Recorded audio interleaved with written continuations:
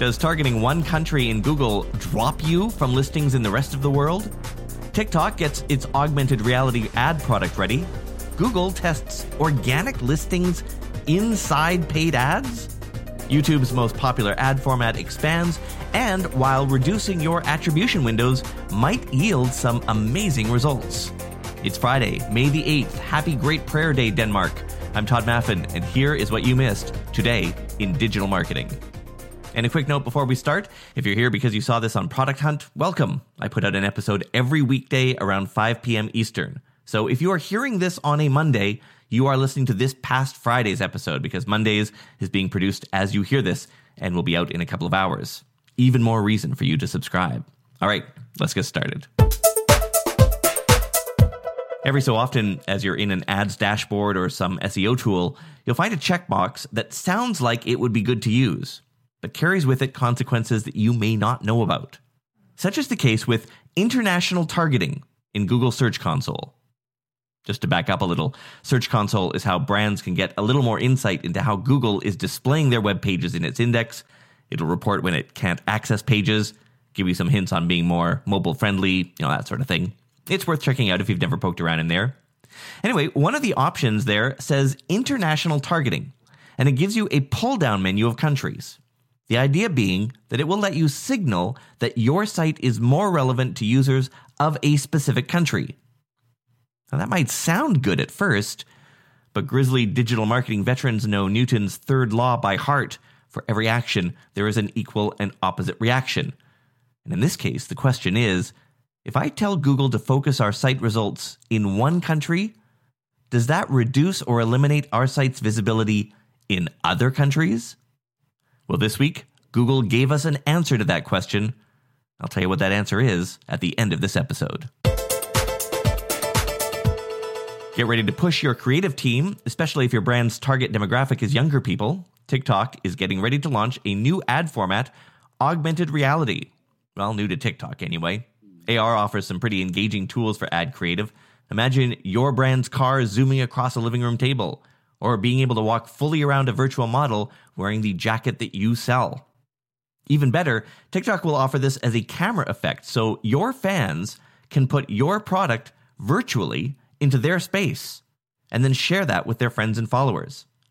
And because they're ads, users will be able to tap the screen to go to your brand's website to, buy that thing. Snapchat already has something like this. They call it a sponsored lens. Instagram also has augmented reality effects, though it's not really part of any ad product over there yet. No specific date on a rollout for this TikTok thing, but they are saying probably around the third quarter or so.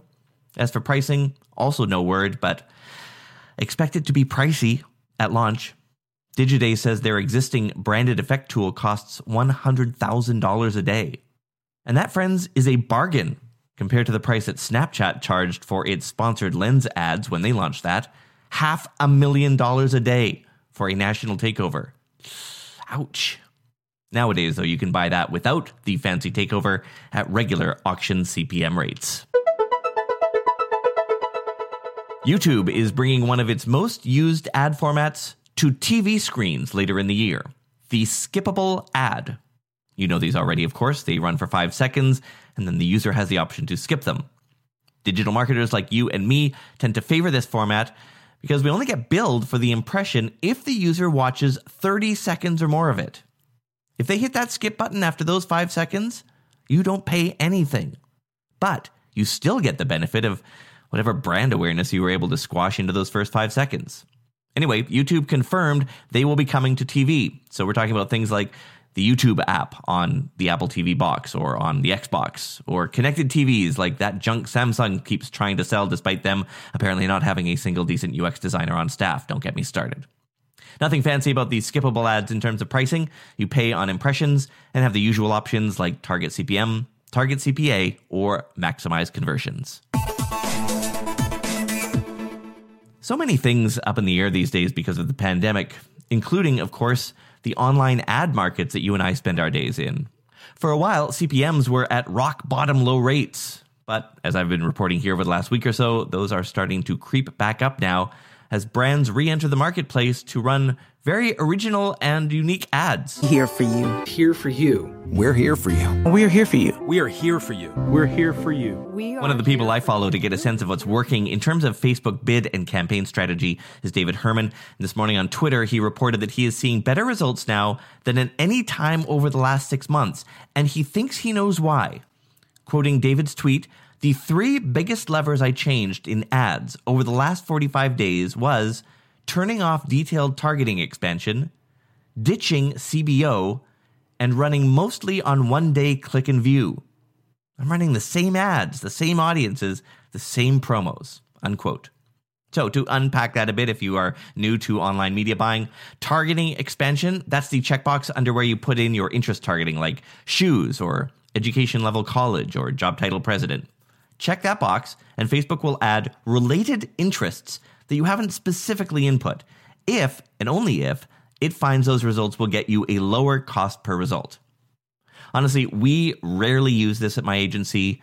We just don't trust it, frankly, and David also is leaving that off. Ditching CBO, that's campaign-based optimization. In other words, letting Facebook decide how much of your spend budget to assign to each ad set. And one-day click view is making his attribution window a lot shorter.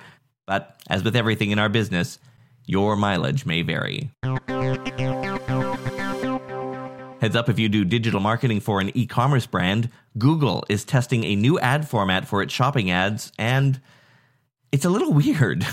The new format adds a text block under regular product ad blocks, and that text looks exactly like an organic result, right down to the lack of an ads label. Now, to be clear, the whole thing, product and this new text block, are grouped together in a box, so I guess Google thinks people will understand it's an ad.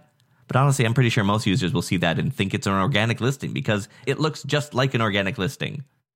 Even weirder, as for where the copy for this new block comes from, it looks like they are pulling it from the product landing page.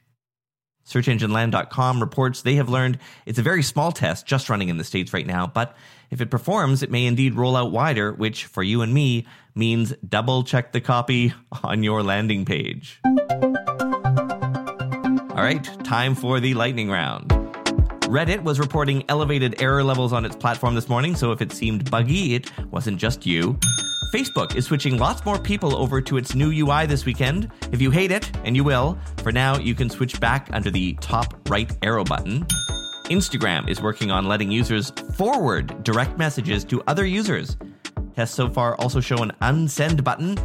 Sure, I guess that's nice, but what we all really want is the DMs in the API so our third-party platforms can see them. Some marketers reporting today that Google Search Console's data is falling behind, making reports lag a bit. Google says they're aware, they're working on it, and it is not related to the big core update that they pushed out Monday. And Sprout Social today added a new card view to its post-performance report in case you'd like to see things a little bit more, Pinteresty. I tested this and found it a bit buggy. Thumbnails on lots of video and link posts just weren't rendering, and there's still apparently no way to do a cross-platform report of post-performance. On the bright side, though, you can also export this new card view to PDF.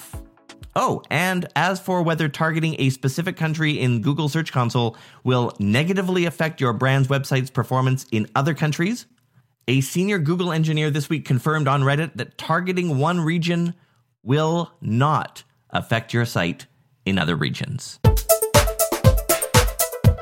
Well, if you're new to this podcast, it's just like this. Every weekday, 8 or 10 minutes or so, everything that changed that day in the world of digital marketing, social media community management, online PR, and internet ad buying, and nothing more. No long interviews, no how-to guides, no rambling.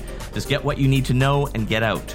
If your podcast app supports chaptering, like both Apple Podcasts and Overcast do, you can even jump to specific stories. As for me, my name is Todd Maffin. For the last 10 years, I've owned and run a social media engagement agency called EngageQ. We handle engagement and moderation, as well as organic content, social ad campaigns for medium-sized brands. Link in this episode's notes. Before this, I spent a decade as the national technology columnist for the CBC. That's Canada's version of NPR and PBS. As a reminder, if you are here from Product Hunt, this is Friday's episode because I publish these around 5 p.m. Eastern each day, so subscribe to the show now and you will get today's episode in a couple of hours. Unless you're listening to this on a Friday, in which case, you get the idea. Have a restful weekend, folks. I am off to farm gears and kill ghouls. in Fallout 76. Talk to you next Monday at 5 p.m. Eastern.